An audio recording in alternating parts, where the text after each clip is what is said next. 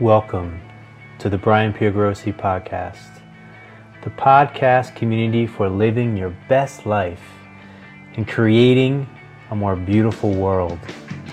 Each episode, we inquire into the frontiers of inner peace, love, freedom, creativity, and empowerment with authors, artists, musicians, healers, spiritual teachers, yogis, activists, revolutionaries, entrepreneurs, comedians, scientists, psychologists, poets, mystics, and you. These conversations are unedited and always 100% authentic to how they happened. I'm your host, personal coach and author Brian Grossi. I've worked for over 13 years with thousands of people around the world to break through unconscious limiting belief systems and bring healing, transformation, and inspired manifestation to those who are ready and interested. For online personal sessions with me or in-person sessions with me in the magic of the Blue Ridge Mountains of Asheville, North Carolina, contact me at thebigglow.com. The sponsor of this podcast is you. If you appreciate our community, become a patron supporter at patreon.com/thebigglow.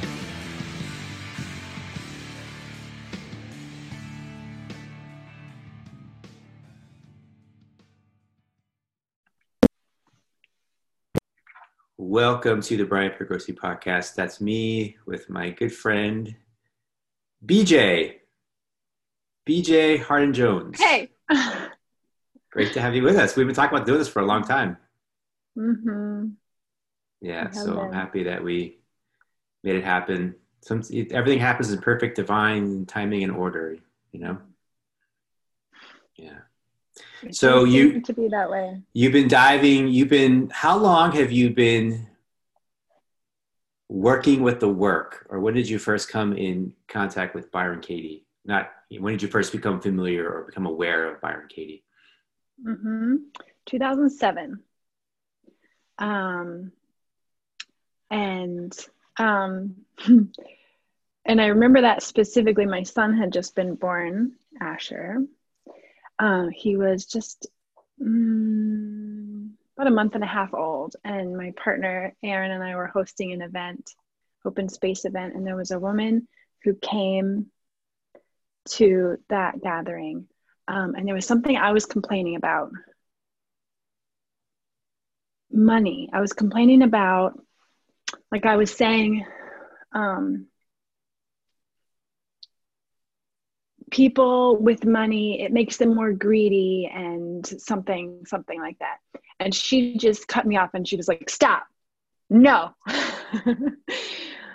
Money cannot make you what you are not. Anything in our lives can only make us what we are. And then she was like, I have something for you. And it was an open space gathering, which means the content was open for the participants to determine and to plan together. And so she offered a session during the gathering, introducing the work, I think partly inspired by the conversation that we had. And so I went, and at the time I had, a very young son. And so I didn't have a lot of focus or attention to give to it, but it just kind of stayed in the back of my mind for like maybe a year and a half or so. And once I had a little more spaciousness in my schedule, I cracked open a book, and then I was like, wow, this woman is speaking to me. And it was like one of those, it wasn't like she was teaching me, it was like a remembering, right? That kind of like when you get information that's like, I knew this, but I didn't quite know that I knew it. Like something is so true about what she's saying. Yeah. And so what was it that really stood out to you about this work, which is actually called The Work? And there will definitely be some people listening who don't know who Byron Katie is or anything about her. Yeah. So maybe you could share who she is. Yeah. It's kind of fun because we're actually going to be establishing who two people are, which is rare. Byron Katie and you, and maybe even me. And maybe you. And maybe even you, the listener. Who are you? Who are you? Good question. I was thinking about this because this is like the whole kind of paradox of the whole thing, right? It's like you're defining a story of who someone is and who I am. Like, who are you? And you tell the story of who you are. So I think as we go further here, we'll be inquiring into, there's the story, and is the story true, and so forth. But one step at a time. Yeah. Yeah. So, Byron Katie is a woman. She's alive today, so far as I know. Last you checked. As of a few days ago, I believe she was breathing. Yeah, so she has a story that's similar to Eckhart Tolle, and a lot of people know of him. They have similar stories where they had just this sort of like average life and reasonably successful in a lot of ways, but a lot of like depression, fear, anxiety, and then just like this downward spiral. They both had this like really parallel downward spiral that just like when they hit this bottom, something popped, something clicked, and they just like woke up. So yeah, Katie, the way she talks about it, it was in 1986 that she had this experience that she woke up, the way she says it, she woke up to a different reality. And she had enough of a taste of it and enough of a desire to stay with that the way she says it is it never left her.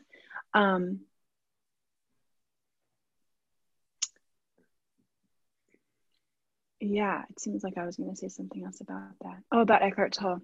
Yeah, so they're friends. The two of them are friends. And so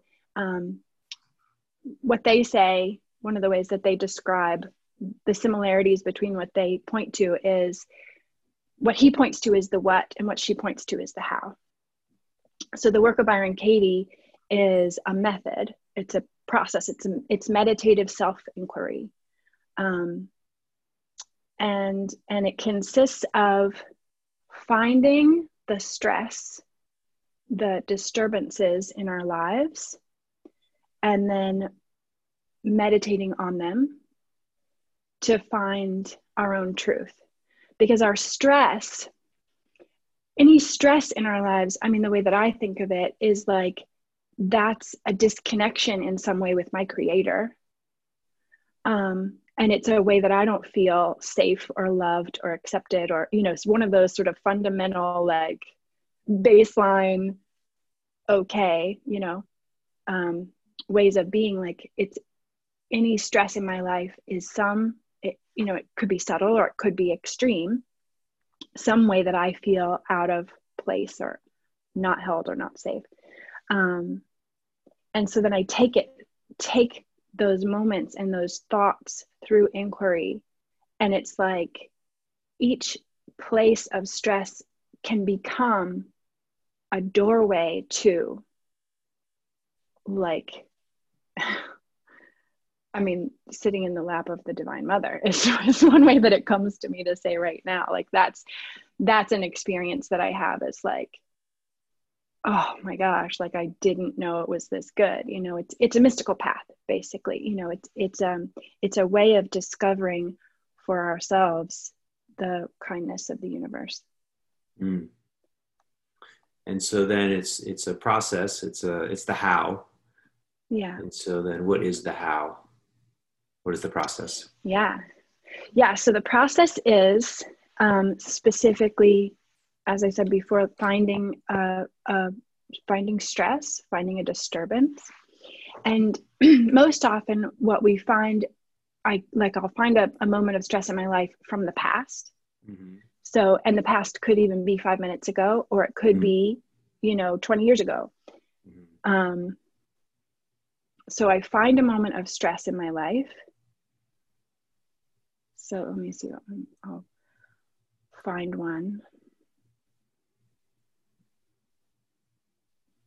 Yeah. So for me, what just came was, or is, a situation from, let's say, maybe like 3 years ago. And I was sitting in my living room with a friend, and she said something that for me was sudden and surprising. And so I'm like sitting with that moment, like, I feel this. It's sort of like jolt in my nervous system. So you find the moment, you find the situation, and then you allow the mind to speak in that moment. So, and one of the ways that I like to think about it is like, there's a hurt child, you know, let's say, in that moment. And I let that one speak, because I could, you know, I could bring my sort of spiritual lens to it. You know, I could bring my wise, compassionate, like, oh, she had something going on for her, you know, and that could be what I say about the moment.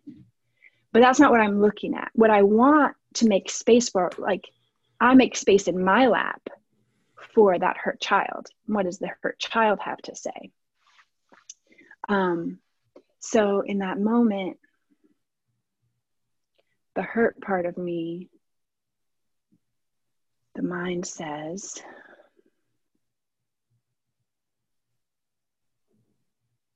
she's lashing out. It's not fair. She's supposed to support me. Yeah, specifically in that moment, because I had an understanding of what we were doing, and I thought that we were on the same page of like, this is what we're going to do now. And then it felt to me as though she switched. She came at me in a way that we hadn't agreed upon. So so she's supposed to support me. Would you feel comfortable sharing what was said to you? Yeah, let's see. Just because it could be helpful for people in their own experiences to kind of relate to it. Yeah. Let me just see if I remember. I mean, it was several years ago now, but could like paraphrase it. Yeah. So going back to that situation, and it's really helpful that you asked that question, because it is really helpful to sit in that moment as clearly as I can remember it.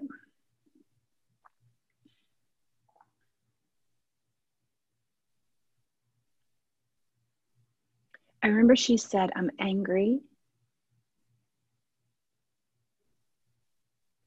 And then I have the sense that there was some accusation behind it. Like there was, "I'm angry because you are," you know, speaking to me. Yeah. You are. Yeah. So I don't know if these were exactly her words, but the flavor was like, "I'm angry because you're controlling me," or something like that. Yeah. That's how you heard what she said. Yeah, something like that. I think there was a key word, even before we go further. You said something like, "I felt like she was supposed to." And I feel like that's always how these things start. You know, it's Absolutely. like, this person is supposed to, they should. It's this whole thing of like, what's happening right now, or what this person, if it's words, what this person's saying right now is not what they're supposed to say, or not what they should say. Absolutely. So just wanted to point that out. Exactly. Yeah. That's it exactly. I mean, one of the sort of definitions that I often use of the work is coming to see the difference between my thoughts and reality. And when those two are in opposition, that's suffering. And that's all that suffering ever is. And so when I come to see the difference, and like, what's so crazy is we so often don't know the difference, right? And that's partly because we identify as the thinker, you know? And so when I think I'm the one thinking, the thoughts that come, I take to be reality, you know? So it's like the way that like I can be in a daydream and like lost in it, you know, and like, oh, I'm remembering this thing or thinking about this thing. And then you say my name and I popped back, right? I was in that daydream in a way that it seemed as though it was real, right? Which isn't a problem. a lot of times, like, it can be great to go into daydreams, but then it's like, oh, what about when my daydream is a nightmare? Do I know how to wake myself up and bring myself back to reality and go like, was that reality or was that my thinking? And like knowing the difference, again, like offers this profound gateway into reality, which is where the kindness and grace of the universe exists. Yeah, and it's like you get attached, identified to a position that's connected to a thought or a belief or a perspective.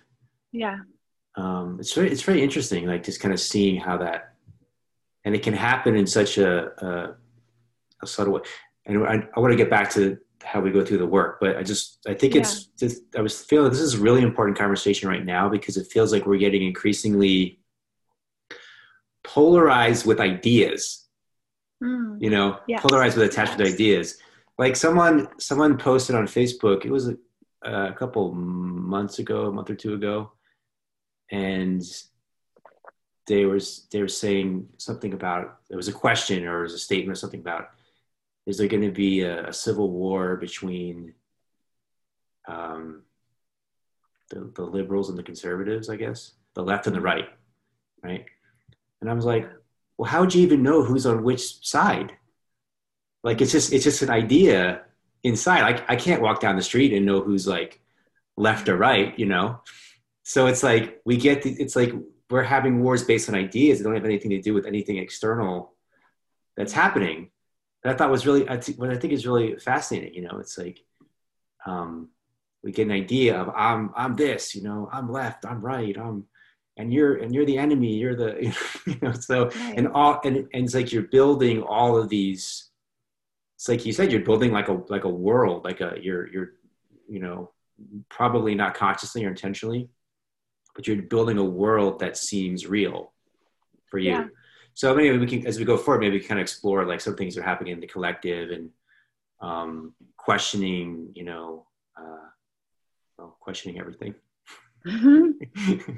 So, yeah. Okay. So yes. So there's this woman and you hear something of the effect of like, you're making me angry, that kind of a thing, which I'm very familiar with, that having that, being communicated to me.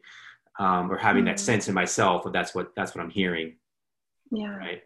And I have, which I think you've done some stuff with NDC too, right? Nonviolent communication.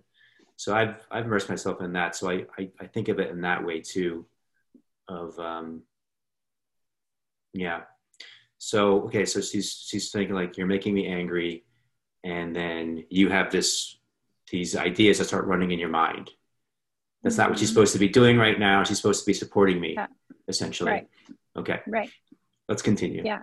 Yeah. So back to the process, just to recap again. So first is finding the disturbance, right? So I found that moment. And then also finding, in parallel, finding what the mind is saying in that moment, finding the thought.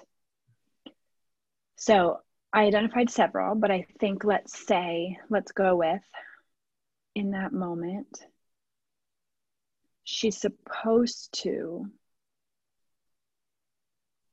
support me. Yeah, she's supposed to support me. Yeah.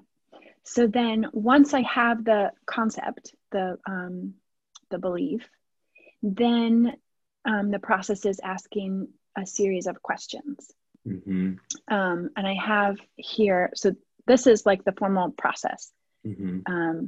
I have a little card that has the questions on it. Nice. The first question is it true? The second question, can you absolutely know that it's true? The third question is, how do you react? What happens when you believe that thought?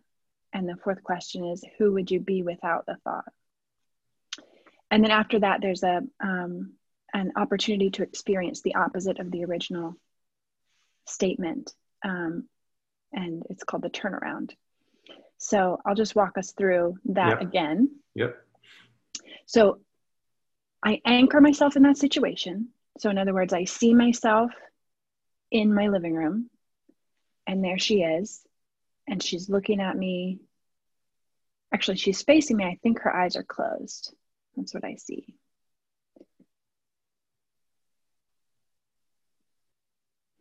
So she's supposed to support me. And the first question is it true? So in finding the answer for number 1 and number 2, the invitation is to find just a yes or a no. And this initiates the process of inquiry. It's like it takes us out of discussion, because it's no longer like yes because, or no but, or all of the extraneous I allow to be there for my process, but I get still enough to find just a yes or a no.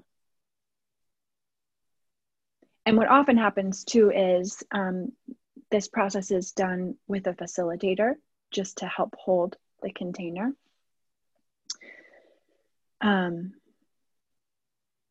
Yeah, so then my facilitator would say, she's supposed to support you. Is it true? And then I would get still and check. Is it true for me? Is what I'm looking for. Yes or no? She's supposed to support me.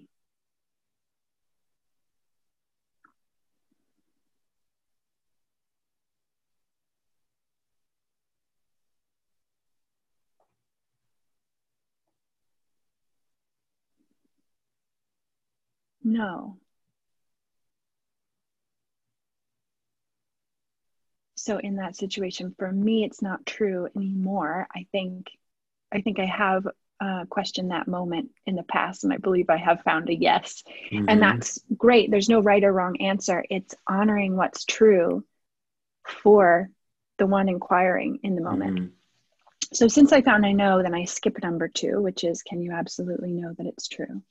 And then I move to, how do you react? What happens when you believe the thought?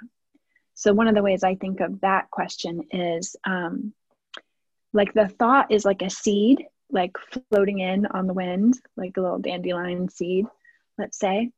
And when it's believed, it's like it's grabbed by the mind, and then it plants it, you know? And so then when it's grabbed and planted, whoosh, what grows?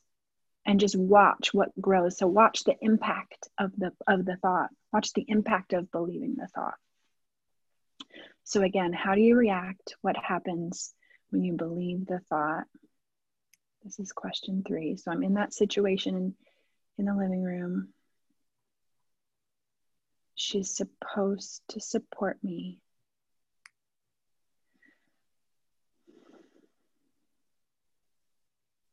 I immediately felt my face tingly, and in my chest. I felt shocked. I felt surprised. I stopped breathing, or I started breathing really shallow, maybe. Yeah, it was a shock sensation, like a jolt. I felt scared. I felt unsafe.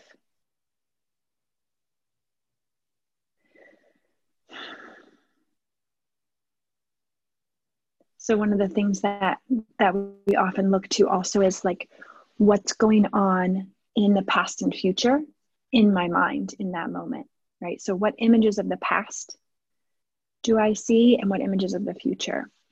And so images of the past are like, oh my gosh, she's doing this again, right? Yeah. So I see images of like, she's done this before, she's doing it again. And then the mind goes to, of course, she's going to do it again in the future. Right. This is who she is. And now I'm just like, this is who she is. And then it's on, then it's like, it's war, it's like, me against her. How could she do this? This is a delicate moment. Mm-hmm. We agreed to what was going to happen. She's betraying me, so then it's like my ego is at odds with her. Mm-hmm. Once I've identified who she is in that moment, because I've placed her in past and future, and I've said, this is who she is. I think that's a really big one in any kind of long-term relationships is this thing of like, they're doing it again, here we go again. you Yeah. know, so it's like, and just to get that ingrained in your mind, and then, yeah, it becomes this trigger point. So, Yeah. Yeah. And one of the pieces of this inquiry that's so powerful, I mean, for me, the whole thing is powerful, but just this simple noticing in that moment. So I'm looking at my friend in the chair, right? So let's say in that moment, I was looking at my actual friend in the chair. And as I was looking at her, I was also seeing her in the past and her in the future. So when I look at that past and that future and I believe them, like that's war. That's when war starts. Because that is when my identity gets more solid, and when her identity in my mind gets more solid, because I've made this timeline and I've made it real in my mind, because I see that image and I think it's true. And what's so helpful, so to come back to what I was going to point to, is like, in that moment, which one is her? If I can only choose one, there's like the her in the past, there's the her in the chair, and there's the her in the future, right? So there's three, and maybe even more, because maybe I have multiple hers in the future and multiple hers in the past. Which one is her?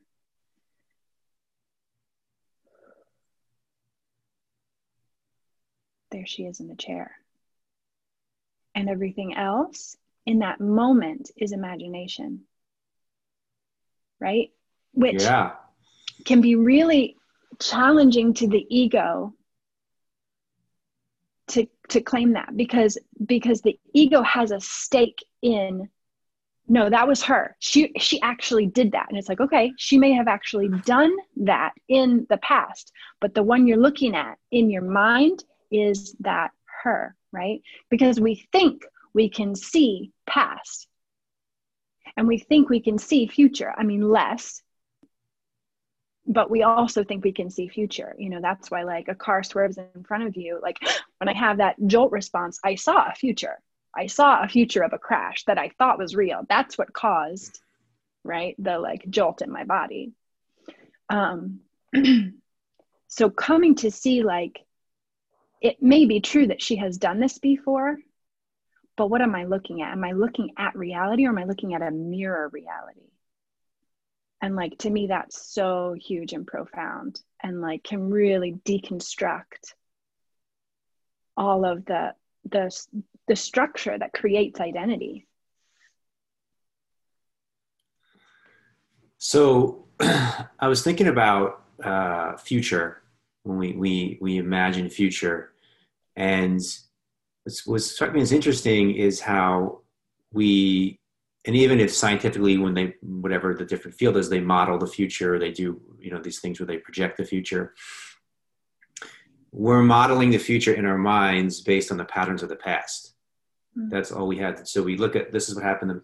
You know, when someone swerves a car, there's an accident. Someone just swerved a car, there's probably going to be an accident. You know, so we have this pattern prediction. So it's like, this happened this way 100 times in the past, is going to happen this way 100 times. So then if that's all you have, then you're just kind of locked in that.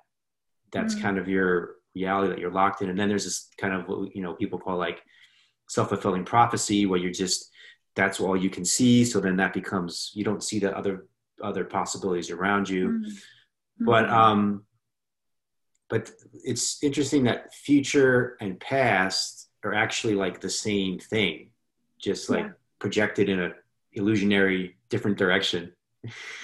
So that's really fascinating. The other thing that really struck me is how do we, because we have a need for security. You know, we want to feel like there's a sense of security, like, okay, I know what's happening, I know what's going on. And so how do I feel secure with somebody?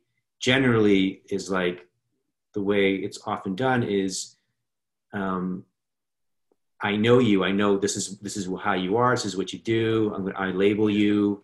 You know, it's almost like I'm thinking of like, there's a jar on the shelf and it's like, I don't know what it is. Well, let's find out and put a label on it. Okay, that's what it is. Yeah. So like we do that with people. Like this guy's an asshole. This one's, whatever it is, these different things, And so I love how you're pointing to, but who's the one that's here present in the moment? Because you can't put a label on that. You would have to pay attention. Yeah. I think that's what's really interesting to me about what you're saying is like, yeah, you can imagine this person in the past, you can imagine them in the future, but you can't imagine them in the present. You have to pay attention to really be here and be with them and just, be present to what arises. Mm-hmm. Yeah. Yeah. And that puts me in mind of, or what I hear in my mind now is like some of the sort of like FAQ, frequently asked questions of like when I'm telling about the work, like often at this point, a lot of people will say, yeah, but so are you just saying like, I should just be okay with everything? Yeah. And absolutely not. Right? Absolutely not. If there's abuse in your life, or like there's someone who you have experienced consistently, interact with you in a way that doesn't feel right, one of the ways that Katie says it is then question any thought that would keep you in that situation. Why are you staying? Because there is an intelligence that naturally moves me away from harm. Mm-hmm. Right. And so, but then I don't have to, the I who I think I am doesn't have to be the one who's doing it. And it can be based on these ideas of the past, but I'm not lost in the past. It's reference material. It's there, it's on the shelf, but it's not who I think I am. Mm-hmm. And it's useful to know, this person has treated me this way several times and I notice I move away from them. Yeah, it is. And I think that what's important to acknowledge there is that this is just a fact of the universe. People change. In fact, everything is always changing every single second. So it's like, and it can go either way, where you could feel like you're in a healthy dynamic with somebody, and maybe you're just assuming it's like, whoa, actually something doesn't feel right here. Something needs to be addressed. Or it could be like, this person's an asshole, but they've made some shift in their consciousness, but you can't see it because you're still looking at the old person. You can't forgive and you can't open. Absolutely. So I think that's an important component here of like, yes, this is what's happened in the past, but what's happening now? And can you, it doesn't mean that I like what you're saying. Like, it doesn't mean that you just totally disregard everything that's ever happened and you just, ignore it or repress it or suppress it, but it's not what's happening now. So it's like having that information, but can you continue to look again and again, right, with fresh eyes? Yeah. And like in relationships, with the kind of, people that we hang out with who like geek out on this stuff, where there is intimacy and maybe there has been, hurt in the past. What starts to happen and what can start to happen is like, like I can refer to something in the past, and I can go, so Brian, right now I'm feeling nervous. I am remembering that time that you said you were going to do this thing and then you did the other thing, so I can acknowledge I'm having this up in my system. And I'm like, I'm working to know that that's not who you are. And, maybe it would be really helpful to me right now to have some reassurance that, you're going to honor, whatever the thing is. Yeah. So it becomes conscious and it can become part of the fabric of the conversation too. That's an important example because I get it. Like when people first kind of start feeling into this sort of thing, they can think it's like a denial of feelings, or denying. Exactly. But it's actually like the opposite. It's actually going truly, authentically, and sincerely and vulnerably into what is the feeling of the moment. Exactly. Yes. But then there's an important distinction that happens, right? And maybe talk a little about this of, I'm feeling angry. That's the truth of what's happening for me. I'm feeling angry. You know, Yeah. you made me angry. Now we get into a story where you may feel like you didn't make me angry. I may feel like you did make me angry. Now we're going to argue for an hour or two about, did you make me angry? Yeah. Did you not make me angry? Yeah. And so I fight. So yeah. Can you speak to that a little bit? Yeah. The difference between the feeling and the story. Sure. Yeah. So yeah, that's really potent. Being and being able to like do that is like really, Mm-hmm. advanced Especially when you're right? fired up, you know. Yeah, right. Because the feeling itself is an indication that to some extent the thought is believed, you know. So like, for instance, in that example, like, let's say, you did something that like, to me, in my mind, let me down before, Mm-hmm. like you Like said you were going to do a thing and you didn't do it, Or I like the idea too of like what you said of like feeling like someone doesn't support you. Yeah. That's a really interesting one, because I was thinking about that too. Is like, depending on the label we have on somebody, like if I'm like, hey, you're my friend, you're supposed to support me, you know. Yeah. But if I don't think you're my friend, if you're just some random stranger, I might not have the same expectation on Right. you. So it's just interesting how, like, we have the idea of who that person is. This is really big with like husband and wives and partners, and a lot of expectations are, this person's supposed to do this and supposed to do that. And they're supposed to make me feel happy. And supposed to, all these things are supposed to do for me, you know? Right. Children, if you have children or parents, the family dynamics, you know? Yeah. So that's just really interesting how we label the person, and then with that label, we put these expectations on them of what they're supposed to do for us. Yeah. Right. Which in any moment when I have an expectation of what someone is going to do, again, it's having confused my thought with reality. Mm-hmm. Right. So I can have this thought of like, yeah, for instance, I wanted you to show up here at 10 o'clock on the Zoom call. I had that expectation. Right. If I get that confused with reality and you didn't show up at 10, then I start to experience, I experience that in my system. Yeah. When I'm able to see, I have that expectation, and let's say you didn't show up, I'm able to see the difference. I'm in reality and I'm aware of my thinking that would oppose reality, but I don't have to believe it. And I think that points to what you were speaking about before of having the expectation. Like, I can still speak to, I can still point to in our relating. My memory is that we said we were going to do this thing. Mm-hmm. But I'm not lost in it, because I'm not thinking that one in the past is me. And I'm not thinking that one in the past is you.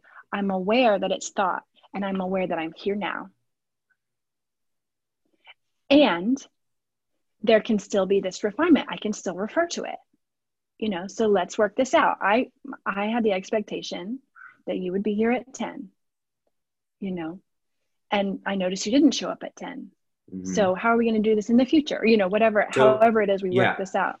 This is really good. So there's a couple of things here. So one is, just so everyone's clear, I did show up at 10, but we're just using an example here. Yeah, exactly. And I'm right, you did. But it's really good, because it's like, in that case, there's an agreement that two people made, and then the other person's not honoring the agreement. Yeah. But what can happen, and this does happen to, I've seen this happen on both ends, is you get really worked up, like, oh, this bastard, they didn't show. And it's like, you get a hold, and they're like, I'm so sorry, my mother died, it wasn't, it's like these, it's like we get these stories running of what's happening without actually knowing what's happening. Right.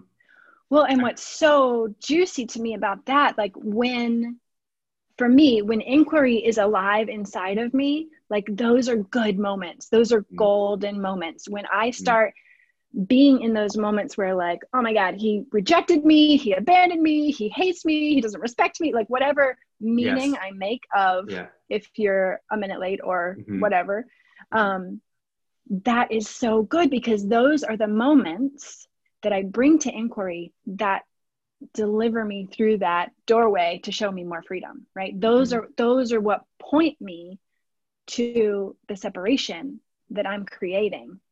Mm-hmm. So much of our feelings are created by our beliefs or our stories about what's happening, right? Yes. Yeah. Yeah. So the way that Katie says it is, emotions are the effect of thinking. Mm-hmm. Interesting. And often we become aware of the emotion first. Yeah. And that's because we think we're the one thinking, right? So we're blind to the thought because we think it's just what is, right? It's the belief. It's right. The fabric. The belief. It seems to be the is the fabric reality. of reality. Yeah. Exactly. Right. And so then the feeling is there to wake us up to it. Got it. The feeling is there to wake us up to a belief system that's like discordant or out of alignment with reality. Exactly. Mm-hmm. Are there any feelings that are not based on beliefs or thinking? So far as I can tell, no. Mm-hmm. So far as I can tell. Sometimes someone might have a feeling and not know why. They might not know what the belief is that's triggering the feeling. Right. And that's really common. Yeah. That's why we go through the inquiry process. It's like, ooh, what was that? What was that feeling? Let me sit with that. Do you feel like sometimes people, because this is something I've been kind of looking at with some people, particularly actually more, I would say more generally, or it could be anybody, but more women. I find sometimes they're feeling something intense that's maybe kind of collective. It's not even like personal to them. Do you find that there's something that's it's not a personal thing, but maybe there's just a collective energy in the field there's a sadness in the collective energy, or there's so it does seem as though that can happen. And as far as I can tell, it's a paradox, because it's as though I can experience the sadness of the collective, but the closer I get to the truth, it's really my projection of the collective, right? It's my world, and my sadness that I put out there, and I lose track of it, and it's so potent in my own journey of suffering, is like, most of the suffering that I experience at this point, I do put out there, and I still experience it. Like, that's where my suffering is quote unquote out there. Like, I suffer on behalf of everyone else, and then I want everyone else to stop suffering. I have to take care of my suffering that I'm doing, thinking it's everyone else's suffering. Yeah. This is big. Yeah. I mean, I feel, because I've been thinking about this too, is like, why when it comes to politics, do people get so crazy? Like, there's this thing of like the stuff that I've seen over the past like few months, projected toward politicians, like, this person should be hung, this person should be shot, this person should be, tortured or whatever, all these different things, and it's across the board. It's not just one, it's different, people on the left or right or whatever. And it's like, wow, it's like, these are people that are normally like, just like, nice, loving, kind people. And all of a sudden this thing gets triggered. And I don't think they're aware of, this kind of, it's hatred. That's what I would call it. It's hatred that comes out, and like, hoping someone suffers, or hoping someone dies, or hoping someone is tortured, or this kind of a thing, And so it feels like, and it could be, this could also, people do this sometimes with celebrities, professional athletes, the guy that lost the game or something. But it's like, we're taking all the stuff that's in ourselves, I think, a lot of times, and we don't want to kind of address it in ourselves. So we project it onto somebody else. Not that the other person may not, they probably have that in them too, but it's extra amplified because we want to just project it onto the person and not acknowledge any of it in ourselves. Yeah. Does that resonate for you? Yeah, for sure. Yeah. And it's so much easier to see, the mind is so much clearer. For instance, my mind is so much clearer about like your life and what you should do than it is about my own. Mm-hmm. And that's because I think I'm the thinker, right? So I get lost in, again, like what seems to be the fabric of reality.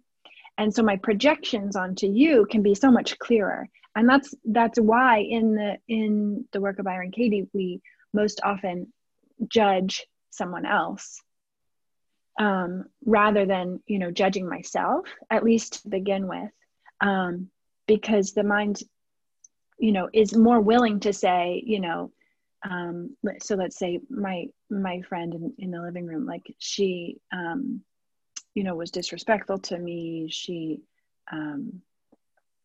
whatever the thing is, it's harder for me to see what my part was, or it'll move around, it'll get slippery. Mm-hmm. Because the mind's job is to prove that what it believes is true, and its job is to stay identified because we've asked it to. We've mm-hmm. asked through our belief, we've asked the mind to continue to show this voice in my head. That's me. Keep showing me that. That's true. So it fights for its life, And at the same time, what's so fascinating is the mind is a friend, and it doesn't have its own agenda or attachment. It uses my own, what I've told it to do. It uses the programming that I've given it, which is so fascinating. And actually the mind wants to know the truth, is what I found too. Like the mind, like once I find something that's true for me in inquiry, the mind will shift there with no problem, with so much ease. It's like, that's what it is. Okay, great. That's what we're going with now. But I think what's really interesting about it's easy to judge someone else and project onto someone else and make it about someone else, because then I don't need to take responsibility for what mm-hmm. I'm feeling or what I'm experiencing or what's happening in the content of my consciousness. Yeah. So, but the other side of that is then I can't break free of it or transcend it either. Yeah. So I find that's for me, that I think that's been a huge shift through my life is, and I think everybody that I know that's been on this path for a while, this is the shift that I would say most everybody makes, is for me the shift to taking responsibility for my thoughts, for my feelings, for my beliefs. That's because then there's like an empowerment that comes from that, mm-hmm. and the ability to transcend it, where if I'm always blaming you for what I'm feeling, then I need you to change, but I can't make you change. But then I'm trying to control you to make you change. Right. Exactly. Yeah. Which I think that takes us back into, the transition from question 3 to question 4 in the process. Okay. Yeah. Right. So question 3 is what happens when the seed, lands and is planted. How do you react? What happens when you believe the thought? So often I want to hold on to the thought because I think that's what I am, right? And mm-hmm. if it changes, it appears as though that's death. Right. Right? Yeah. If the thought is what I am, go of the thought, I'm done for. I'm gone. I will be obliterated, right? From the perspective of the ego, of the identity, that's mm-hmm. what happens mm-hmm. when the mind is questioned. Mm-hmm. And so then I can sit in the next question is, who would you be without the thought? So, and that's actually finding out. So again, I'm going to return to my living room. Who would I be? What is my presence like? Right? Like, let's use the seed metaphor again. Like, the thought comes in and it doesn't get replaced with something else. It's just, what would happen if that thought came and just didn't have anywhere to land and just left? So the thought was, she's supposed to support me. Who would I be in that moment in my living room without that thought? So to actually touch in, who would I be without the thought?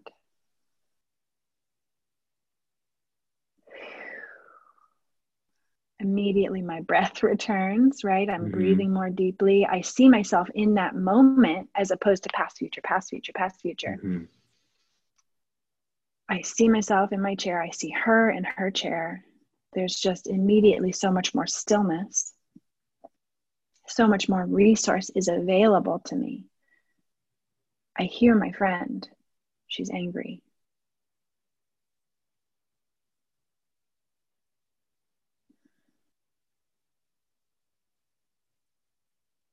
Yeah, I mean, it's a whole different situation, right? Like I'm present. I can be with her. And after step 4, then there's the opportunity to experience the opposite, which is the turnaround.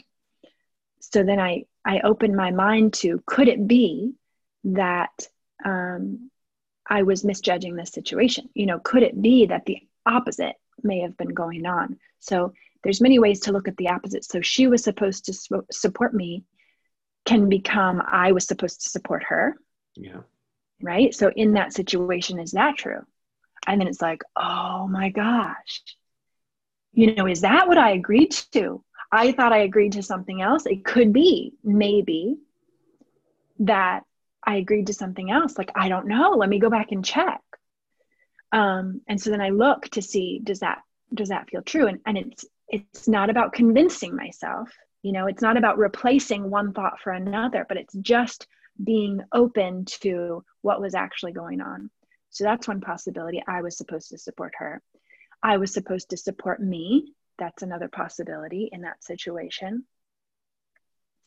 And how was I not supportive of me in my truth and my reality when I, you know, put my expectations onto her and I didn't see her for who she really is.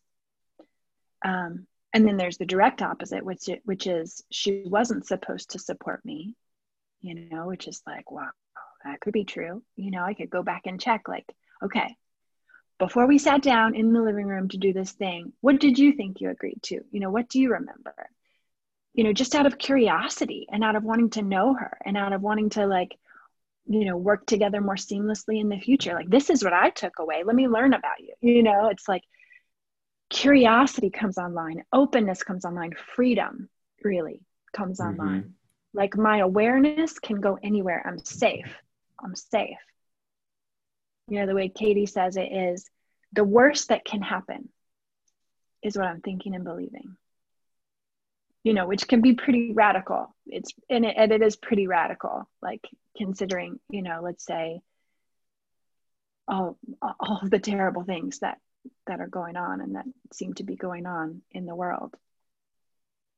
And could it be that those situations, those experiences are here to wake us up to our true nature, you know? And could it be that those are actually a dream, you know, pointing us back to connection with our Creator? Yeah. It could. It could. I'm open. I'm still, you know, 13 years in, testing that out. Yeah. Yeah, just, you know, I just think it's fascinating, the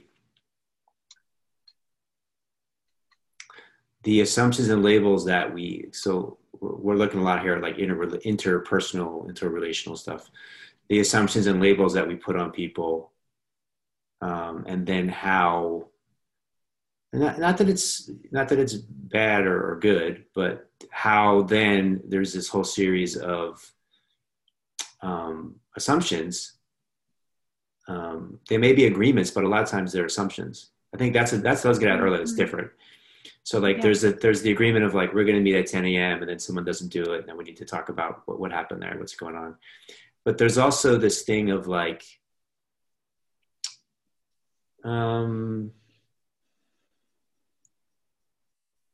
like I was feeling, you know, couldn't you tell I was feeling sad this morning? Why didn't you call me? Why didn't you do something? Because we didn't agree to that.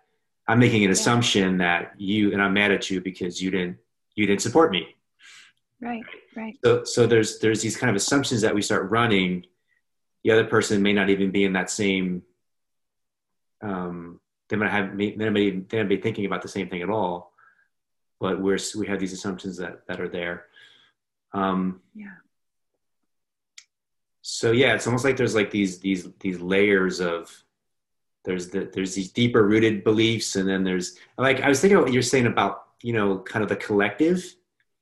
Yeah. Like I could have a belief that just this is a miserable world. Yeah. You know, then I'm feeling a lot of sadness and a lot of anger about the world and a lot, you know, just kind of in this whole thing. And I'm so convinced that it's a miserable world. Yeah. Without questioning, is that reality? Right. You know, I may have experienced some things that are very painful, and I may have seen things that are very painful, but does that mean it's a miserable world? Yeah. Right. Well, and when something is believed, right? So we talked about this before, when a thought is believed that opposes reality, I'm going to feel that. Right. And often, so let's take, it's a miserable world. Often what I feel, I take then to be proof that it's a miserable world, right? Rather than an indicator that I'm believing something. You know, so we look to our feelings often as proof. You know, well, how do I know it's a miserable world? God, I feel like shit. Yeah. I feel it. As soon as I believe it's a miserable world, I don't want to get up. You know, I want to stay in bed. I'm angry. People piss me off, you know, like, and then it's you know, it's a self-fulfilling prophecy. Yeah. It becomes, I'm looking to prove that. And mine does a great job. At proving it. But, you know, like I have a friend who facilitates this process. And one of the things that he likes to point to, which has been very helpful to me, is like, we look to our feelings as proof. But here's an easy like example that can help us sort of, you know, take that apart. So think of a time when, you know, you were running late to something, you know, and you had that feeling of like, I'm late, you know, and it's so true. And I'm going to show up and I'm going to be late and everybody's going to be there and they're going to look at me, you know, and it feels so true, right? It feels as though the feeling is my proof. And then actually you pull up and you walk in and you're 2 minutes early, you know, nobody's even there yet. Right. But so it seemed true. The feelings were giving you the proof. I'm late, you know, this light won't change colors. This person in front of me, you know, like, but then you actually pull up and I'm not late. So it's like, you know, just finding those little windows into like, oh, right. Like that helps me see it's possible. My feelings aren't proof. Okay. Now for a meta question. Yeah. Are there any thoughts that are true? So no, in my experience, no. Right. So, and what I mean by that is the thought itself isn't reality ever. Right. And so, you know, that takes us to the beginning of the Tao Te Ching. The Tao that can be told is not the eternal Tao. As soon as I call a tree, I've tried to capture it, you know, I've limited its nature, you know, and so we can say, so, you know, look out the window, is that a tree? On one level, yes. That's what we call those things, you know, those beautiful living beings. But is that what it is? No, the thought itself will never point us back to reality. So that realization, it feels like I'm feeling into it right now. It's like, I feel so humble, you know, because I think that I know so many things and these people don't know what they're talking about. And I have the right position. They have the wrong position. So like realizing that there's no thought that's true. I feel like humble. I feel like kind of like a sense of like more relaxed, not as tense, more easy, and more open, more open to listen, more open to be curious, right, be interested. So it feels like that creates this whole other possibility for how we can relate to each other. Absolutely. What's interesting in that though too is there can be this thing of like, so let's explore this. So there can be this thing of like, people have this awakening or opening. And I think I've kind of been through various stages of this myself, where it's like, how is it possible to recognize that no thought is true and still have a position on something? Do you get what I'm pointing at? Mm-hmm. Yeah, for sure. I mean, I experienced that. Yeah. So it's like, but you're kind of holding both at the same time. So you're holding it in a different way than you would if that's all that was your whole reality, if you were attached and identified to it. Right. Well, okay. So here's a metaphor that's helpful to me sometimes, because, you know, talking about this stuff can be so slippery and like, what are we even talking about? Yeah. So if we use physics as an example, or like, I don't know if I used the right term, like quantum physics, or, you know, like if you start looking at what is all of this made of, you know, like let's say this card, what is this made of? I want to like understand. And we start looking at the particles, you know, and then you get a powerful microscope and you like zoom in. Oh, and it's like, oh, it's actually made of only a few tiny things and mostly there's space. Well, okay, so let me zoom into that tiny thing. What is that made of? And I zoom into that and like, oh, that's actually only made of like this energy and then like mostly space. Okay, well then let me zoom into that. Oh, well that's, you know, the more we understand about reality in from the science perspective, it's like it's not things. We're not looking at things. We're not interacting with things. We're actually interacting with space and energy. And a wave, not a to particle. me, it's and to me, the exactly. And we have the option to see it as a particle, you know, and that's free will. Yeah. And it's the same, like I have the option to appear as though I'm an I, as though I'm a separate self. I'm BJ, I'm over here. And that's I have that freedom. I can do that. And it can be exciting to do that. I love the drama. I love the, you know, like I get to dress up and like decorate this self. Right. Yeah. And then there's also, so thoughts appear to be things as well. Right. Like they sort of like in this metaphor, they're substance. But then in reality, what's going on when I disidentify with thinking, what's there is awareness. And so awareness actually is a whole different paradigm of operating from awareness.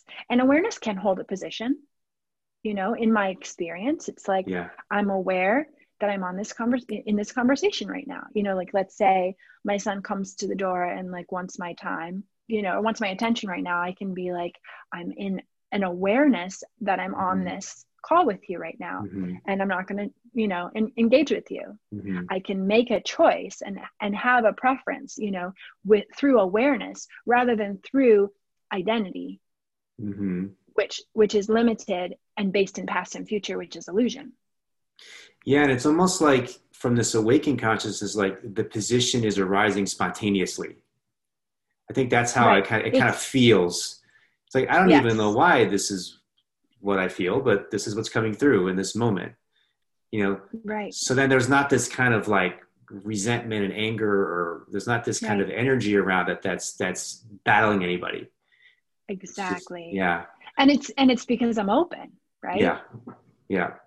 I'm open for him to come to the door. I'm open to give him a no, or to give him a yes if I find that, you know, like if it was like something I needed to take care of, I'm open to saying, Brian, I need to go. Yeah. You know? Yeah. And I'm thinking about it on more of a kind of a social level too, with different kind of issues that, you know, people take positions on one side or the other. Like, first of all, the first illusion is there's two sides. It's like, no, there's like a million different sides. It's not like there's just two ways of looking at something. So it's like, which side are you on, you know? But there can be like, here's an example. So here's what I'd say was one position for me. I feel like freedom of speech is important to me. So when I see like people getting censored on social media, just, you know, for an opinion that's not the whatever the kind of mainstream narrative, or it's not a common way of looking at things, and they're getting censored, or they're getting removed from social media.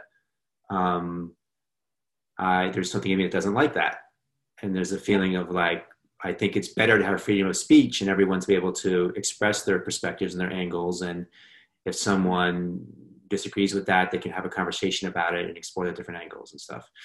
So then it's like, I like to go like, can I see the other side of it too? And it's like, yeah, I can see their side. Like, people want people to feel safe. They don't want them getting information that they feel could hurt them or make them do something that's irresponsible or something. So I can see that side. And I still think I like my side better. But I think if we just could have conversations that's more like, this is what I'm noticing is my position, if we want to call it that word, but this is what comes up for me in regards to this topic, you know, and here's how I'm looking at this topic. And if we don't have, because I think what's happening right now, I see so much is like, this is my team and we all think this way about all these topics. And these are the bad guys and they're the enemy and they all think this way. And then which side are you on, you know, kind of feeling into, are you on our team or are you on the other team? You know? So as opposed to like, I'm not getting any identification through this position on this. I'm not getting any sense of who I am. In fact, I'm totally open to looking at it a different way tomorrow. If I can see more information or I can gather something that looks different, I'm open to looking at it different or expanding my perspective on it. Yeah. That feels like, so like talking through that, it's like, well, yeah, if we could like, you know, go more into the work like this and kind of liberate ourselves more from the attachment to ideas and beliefs as being kind of a validation for who we are, right? Then we could be able to communicate about things on a whole different level and really kind of explore what's the best way forward, you know, for us. Yeah, totally. And what can also be so juicy about stepping into those conversations is, again, like if I take them as a pathway to my freedom, you know, if I, like, for instance, a few years ago, in my car, I would regularly listen to a Christian radio station that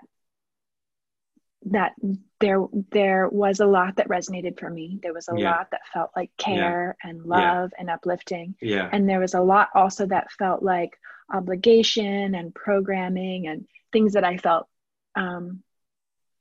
resistance to in my system. Yeah. And I would listen to that station. And then I because I was proactively interested in showing myself what I resist. Mm-hmm. Because then again, that would bring me to more freedom, you know, and take me into the lap of the Divine Mother and like, oh, like this Christian radio station is here for me. Like this, it's good. It's good, you know? And just sort of, you know, on one end of the sort of philosophy perspective, I think that we are in a moment of a lot of polarization, you know, and seeming separation, because this is a moment of transformation of consciousness. And that's what I experience in myself. Like when a piece of my identity is ready to shift, it shows up more in my awareness. It shows up more. And then I'm able to sit with it and I love you, I welcome you, you're free to be here. And then it automatically on its own can dissolve and collapse, you know, you're because saying, like, then things are coming to the surface right now in order to be released. Is that kind of what could be let go? That's an option. Yeah. Or to be held on to, you know, like that's an option too. But when things come up, like, it's kind of like they come up into your awareness and it's like, oh, now I didn't even know that was in me before. Because I was thinking about that before, is like, are things getting worse, or are there things that have always been there that are now coming into awareness, kind of what you're saying, coming into awareness to be dealt with in some way? Yeah. So on a less sort of esoteric note, I think one of the factors of what's going on the planet right now is we're finding out what's going on through social media, which, you know, has never been, you know, what's happened before. Like, you find out from your neighbor who may or may not agree with you. You find out from the newspaper. You know, you can choose which newspaper you subscribe to, but there's still like, there's an awareness of like, which newspaper am I reading, kind of thing. And I think from my perspective, there's a lot of filtering that goes on through social media that we become blind to. You know, like, let's say, for instance, you and I have exactly the same friends on Facebook. You know, let's say we're both friends with 3,000 people, and it's the exact same people. So I would assume I'm seeing the same things pop up on my thing that you're seeing. But that's not necessarily the case, because it starts to filter. It sees which things I like, or, you know. So I think there's actually a lot going on that that these tools that we use start to filter, you know. And I think, you know, oh, whatever information I have about Biden, whatever information I have about Trump is the same that you have, you know. So then I'm like, well, obviously you should think the way that I think. Didn't you read that thing? And no, you didn't. No. Because you're not seeing the same. You read the other thing. Exactly. Yeah, it's really fascinating. A couple points on that. Like, I totally agree with that. And the first thing is that we're also filtering ourselves. So this is a big thing that's happening now, where it's like, you know, oh, this person said something I didn't like, I unfriended them, I blocked them. You know, I personally don't do that. Like, I want to have a little bit of a diversity of perspectives. I don't want or need anybody to think exactly like I do to love them or feel connected. I actually find it interesting if there's some, you know, variation of way people are looking at things or seeing things. So that's one thing I noticed, is like, you know, unfriending, blocking, you know, this whole thing of like, there's like, if you're my neighbor, I can't just block you or delete you. I have to figure out how to get along with you. You know, but now or build a high fence, or right. But now we just block people or unfriend people, and it's like everybody. It's the connections. I'm not saying everyone's like this, but the connections are being based on attachment to the same beliefs. Yeah. You know, as opposed to something deeper than that. Yeah. So that's one thing that's interesting. And then the other thing, and I feel like you and I are I love the Christian radio thing. I feel like you and I are similar in this, like, because like from our conversations, like we'll both like to sometimes intentionally go into an environment that's like very different to what we're used to, or what we're kind of like been conditioned to, just to see what happens, what opens up, or what's kind of, you know, what does that bring out in us, or how do these people look at things, or how do they see things, or what's going on there. And I really would invite everybody listening now more than ever to make space to do that, because we're getting kind of locked in our own. Thank you for being a part of this amazing community. The Brian Piergrossi podcast is produced by Brian Piergrossi. Assistant producer, Giovanni Piergrossi. Please subscribe and leave a review or comment on Apple, Spotify, SoundCloud, YouTube, or wherever you get your podcasts. See what's happening? So you do these kind of, they're like experiments. You can find me online on Facebook or Instagram for personal sessions with me. And contact me at thebigglow.com. That's TheBigGlow.com. It's either it has been working for them or it is working for them currently, but there's a reason. And if you kind of spend time and get to know these different kinds of people, you'll find, even if you don't agree with it or it's not for you, you start to understand where people are coming from, and it opens up more of a sense of compassion and connection to this other reflection of yourself who's doing things differently. Yeah. And again, one of the things that Katie says that's so poignant to me, is if I believed what they believed, I would make the same choices that they're making. Exactly. Yeah, I love that. And the more that I understand belief in myself, like, it's so challenging to separate myself. It can be so, like, such a process and a practice to separate who I am from what it is that I believe, right? So yeah, the compassion really can turn on. That's like, yeah, it seems as though this person is really lost in that belief, and like, what is it that I think they're guilty of? In the end, they're guilty of believing their thoughts. And gosh, do I know how challenging it can be to question my thinking, because it seems as though I'm going to die when I think that, when I think that thought is what I am. That's another interesting criticism I've heard from some people about Byron Katie, who I think don't fully understand the work, is that it lacks compassion, or it lacks some kind of empathy.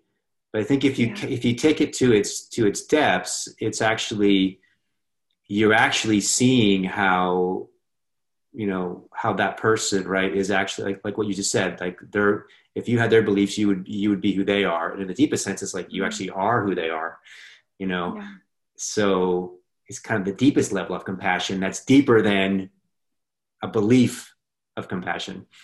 Yeah, absolutely. Yeah. I have a question for you. Actually, I've been wanting to ask you for a really long time. And it's about, you're like, oh, where's this going to go? No, it's about Law of One. And I'm excited. I always wondered, like, do those two go together? I'm getting a thing that my internet is unstable. I think we're okay though. Do those two go together, Law of One and Byron Katie? Obviously, there's a sense that they do, because you're a resident in both of them. But I want to inquire into that, because it seems like on one level, like, Law of One has a lot of beliefs and a lot of stories and a lot of, like, ideas. And it feels like the work of Byron Katie is about not having beliefs. So that's my question to you, is like, how do you feel into those two things?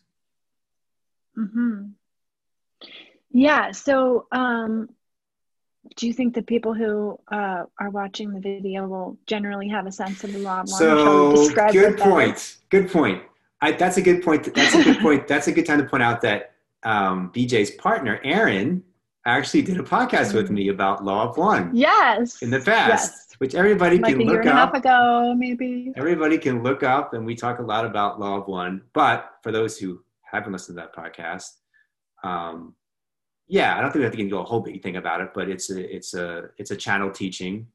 Why don't you take it from there? It's a channel teaching that I know has been inspiring to a lot of people, and I've found some inspiration in it myself.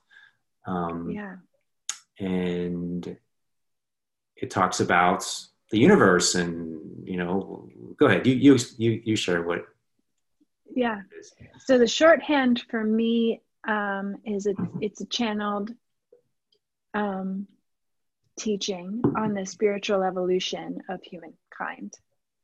And the scope is a lot broader than that too, in terms of what they talk about. And they call themselves Ra, a social memory complex known as Ra. And so they're basically like angelic beings. They don't exist. They don't live here on earth. They don't live in physical form. Yeah. And they're a collective soul.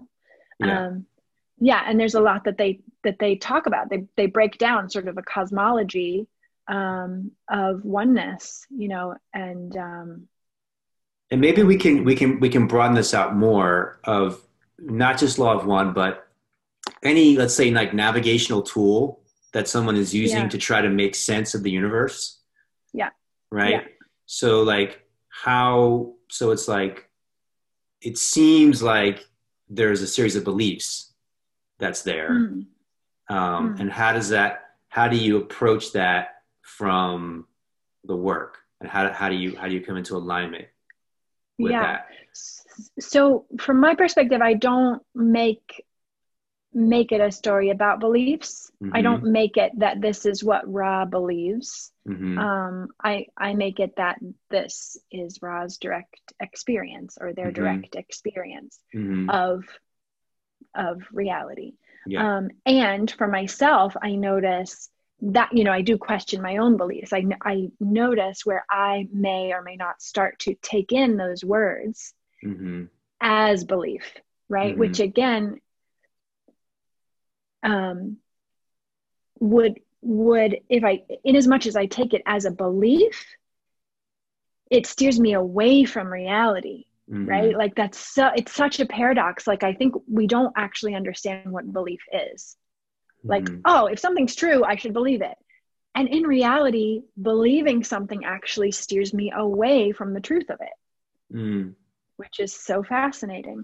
So I notice in myself when I start to believe sometimes what Ra's saying, and I notice some sort of stickiness or resistance to something else, like someone will say something and I'll be like, no, Ra says the opposite, I'm like, oh gosh, I made a belief about that. Question that, where am I resisting, and being closed to, rather than holding this possibility as an awareness. But then, so speaking to the parallel between the work of Byron Katie and Ra's, what Ra offers.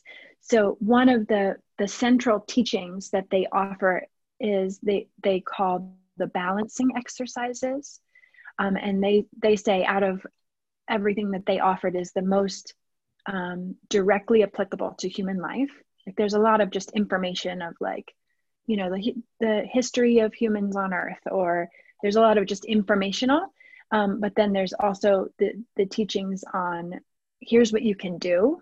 And that's called the balancing exercises. And for me, it's really parallel to the work, and hard to crack. It's really hard to crack in Ra's telling, which makes sense because they're not incarnate on Earth. They're not, they don't have these human bodies. It's hard to like, wait, what did you say, Ra? But with me having, so many years of experience of deep self-inquiry meditation, I find so much parallel and overlap between what I hear them say and my experience of the balancing exercises. They talk about,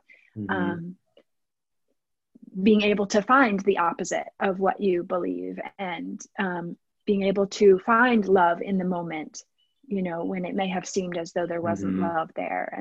And that is so exactly what I experience with the work. So I feel a lot of congruency for sure.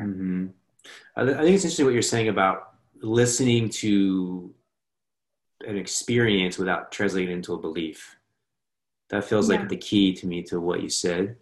So I'm also like looking at it in terms of like Christianity, where, perhaps Jesus was communicating his experiences or his experience, and perhaps it was made into a belief by some people, and then the experience sort of lost in the belief, and then we get into duality and separation and divisiveness and all these things. So that's an interesting thing, how that can happen with anything where there's some sort of transmission or some sort of channeling of a deep truth from an awakened consciousness, and someone can get caught into beliefs about it, make it into belief, and get into a mental space, and lose the aliveness of that transmission. Yeah. Well, and from my perspective, it's really helpful to be aware of that and to not make that wrong, because I think that's so much of what the human experience is here for. I am here to appear as though I'm a separate self. And then I also have the option, while I'm appearing as a separate self, to see through that, wake up from the dream while I'm in the dream. And I just find that it's really helpful to not make, the ego wrong, because it's part of the game. It's just part of the friendly universe that was set up for us. And like, we can find out why and how that's good, Well, what's so amazing, I think the whole intention to me is, can we wake up as the oneness in the duality, in the there's BJ over there, there's Brian over here. Now we can have so much fun playing together. Absolutely. It becomes abundant. Knowing that we're the exact same essence. Yeah, I know. It becomes abundance. Like, it becomes, rather than separation, it's like, oh my gosh, not only is there a me, but there's a you. Exactly. And there's tea. And there's a tree out there. And I have a pillow. And oh my gosh, the list goes on. There's a bird out my window. Like, it's all grace. It just is all exciting. Yeah. Yeah, it's like if there was 8 billion Brians, that'd be like really boring, But if there's like everybody's a different face and color and, personality, and that can be, it can be a really beautiful world to play in, while because at the same time, everyone's at the same essence, and then of course, like, the question is like, how do we, I don't even like to say maintain, or, cause I think there's something even illusionary about that, but like, how do we be in that conscious awareness, and, these tools and tips that you're giving us are, as you said, they're the how. Yeah. So let me just ask how this is, have you noticed, as you've gone through the work, have you noticed changes in your life and shifts in your life? And then we'll talk about the course that you're offering then as well. Yeah. 100% changes in my life. I think I've always, as long as I can remember, I've lived with the blessing of an open heart, and an open mind. Like, I just somehow came in that way. And for me, this is the cultivation of that, this is the cultivation of myself. And it's, it's just, my experience is, it's a way of falling in love with myself, and then through that, falling in love with everything, which has always been my heart's desire, to find the yes and the goodness of everything. And I've looked, under so many stones and around so many corners of like, how do I do this, and practicing in BC, and there's so many good tools, I don't think this is the only one. This one works for me really well. But yeah, it's, again, it's one of those paradoxes. This practice supports me in becoming more of who I already am, and removing the barriers, any barriers that would keep me from being the gift and the blessing that I am. Doesn't Byron Katie have a book called, it's called either this or very similar to this, Loving What Is? Yeah, that's it. Loving What Is. Yeah. That kind of sums it up. Right. Yeah. And I think where people can get caught up in that is, and we kind of touched on it already, but it doesn't mean that you're like trying to be happy, or you're trying to like, you know, make this impression of like, oh, I just love everything no matter what. It's, love includes, embracing sadness if you have sadness, or if there is anger arising, embracing that, and or fear, or whatever we think is like dark or shadow or negative or bad. It's like embracing whatever is. Like a simple way I like to say it is an unconditional relationship with the moment. Just really being able to be with what is, and then in that there's a loving what is, but not the love the way that word is sometimes used. It's like this deeper, the deepest level of love. Yeah. It's a love that isn't personal, that's like, that's not what I'm doing. I'm not doing the love. I'm not loving Brian or loving this moment. It just is the unfolding, the blossoming of the heart. That's just like delicious and exquisite. Love that. I love that. And then I love this like, it's a paradox to me, because I totally love that. And then I love coming together with people that are on this path as well. There feels something like there's something valuable about that, or something that's important about that, which is a good segue to your course. Yes, that is a good segue to my course. Yeah. Okay. So I'm launching an online program, a year-long journey. Oh, wow. Yeah. So a lot of people who experience the work, it feels as though there's like a barrier to getting in. It's like there's a lot to grok. There's a lot to sit with. And it's very helpful to have a facilitator. And who am I going to find to facilitate me? And so my attempt for this in creating this program is to remove a lot of those barriers.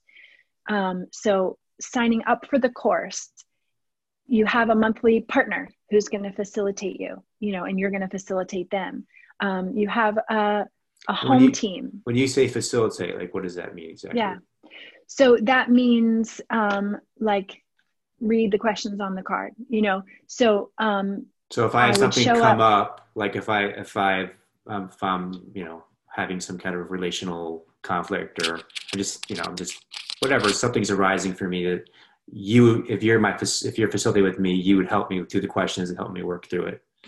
Exactly. Okay. So I would help provide the container and the space for the inquiry. Yeah. And it doesn't mean I'm trying to fix you. It just means I'm here, I'm listening. And then when you're done answering question 1, I ask you question 2. When you're done, then I ask you question 3. Yeah. So it's just, it's having a sacred witness and having accountability partner. So monthly inquiry partner. There's also a small group cohort that your home team that you'll stay with throughout the year, and have twice monthly check-ins. And so that's a way of like, developing closer relationships with a few people. So that's going to be, I haven't decided quite yet, but somewhere between 3 and 5 people in the home team. So we can track each other, and we can, how's it going for you? How's this month? What are your challenges? And then there's twice monthly optional group support calls. So then I'll be on the call, and people can bring their questions, or I can facilitate people, and I can also, having more experience on the journey perhaps than some people, although that's not necessary. Any level of experience in the work is welcome. But if people have questions or want to be facilitated, that can happen on the group support calls. We're also going to have an online platform on Slack, so everybody can stay in touch. And Slack is it's similar to email, or it's like a cross between emails and chat rooms. And it's a way for all the participants to be in touch, and share the journey in that way. And then also to receive the content. And so it's, the year-long journey is also going to run parallel to the book that you mentioned, Loving What Is.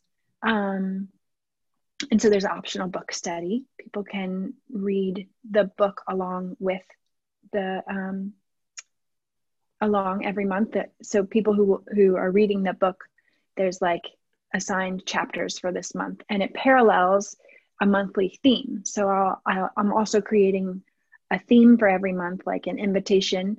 If you don't know where to put your focus on your inquiry, well, this month you're welcome to put it onto, your family of origin. If that's interesting. There's a lot to work on there for most people. Yeah. Or like then the next month, you can look at money and career, or the next month, it just sort of like hits all of these places where there's juicy little pockets probably for all of us to look at.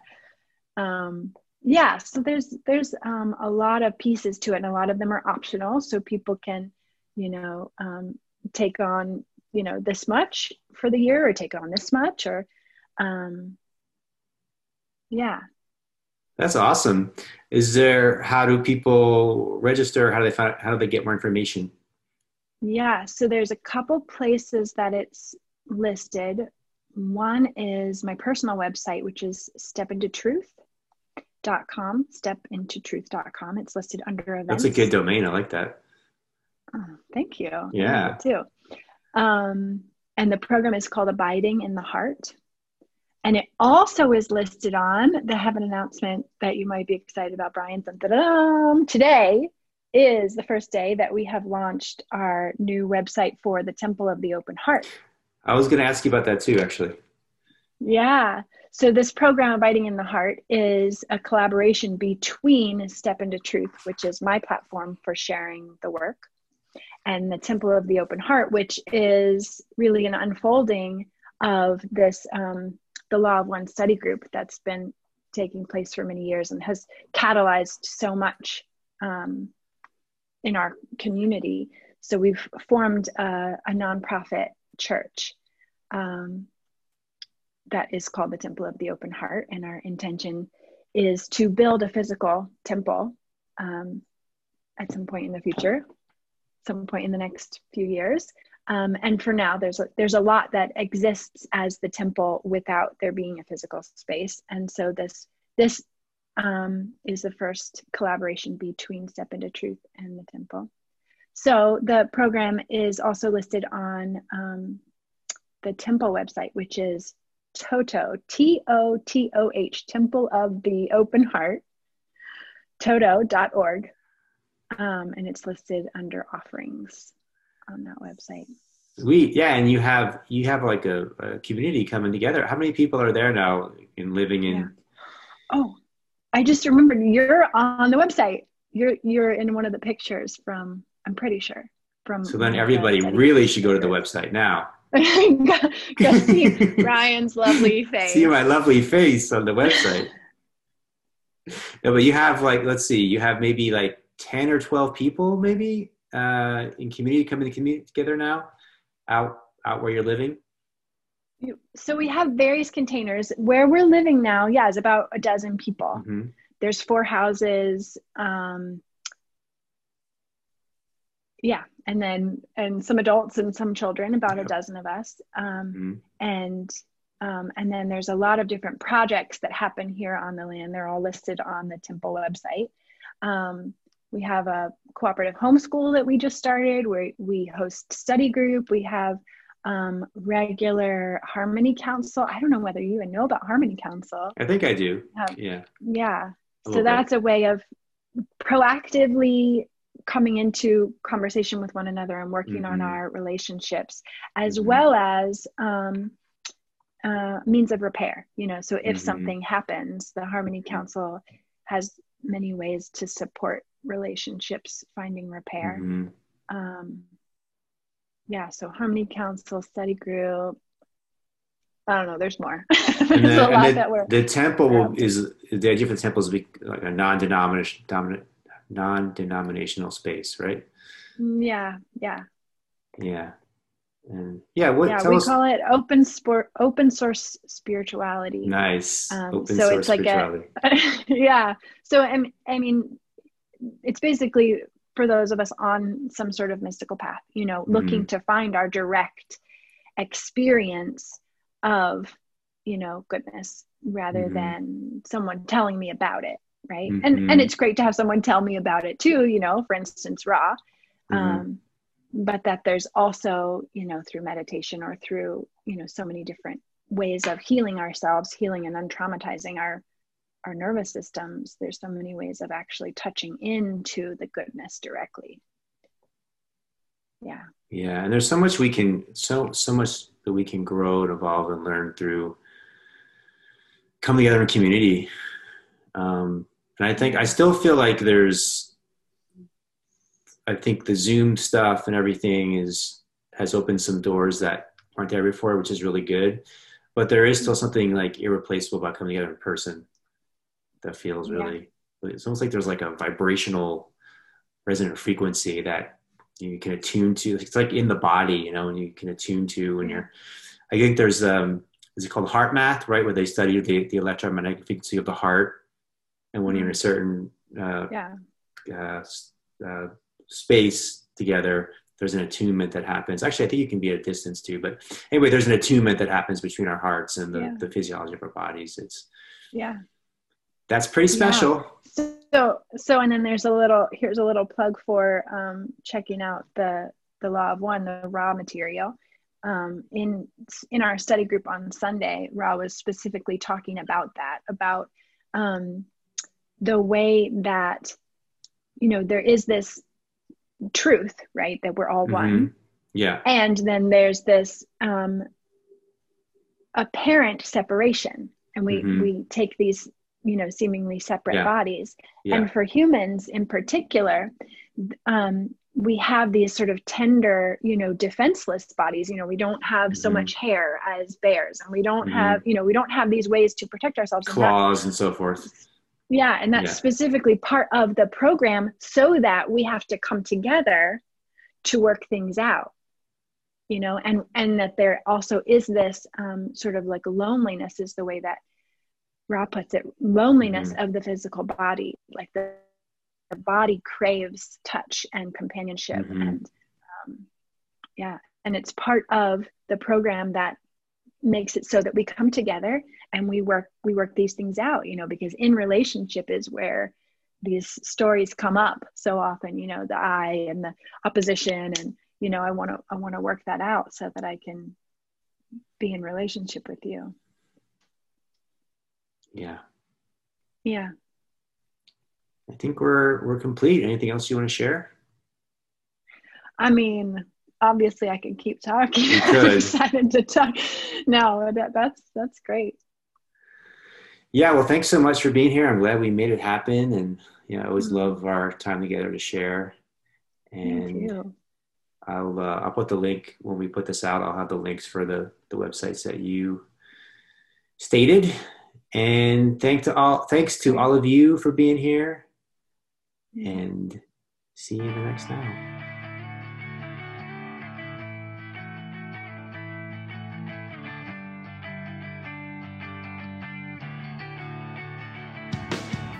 Thank you for being a part of this amazing community. The Brian Piergrossi podcast is produced by Brian Piergrossi. Assistant producer, Giovanni Piergrossi.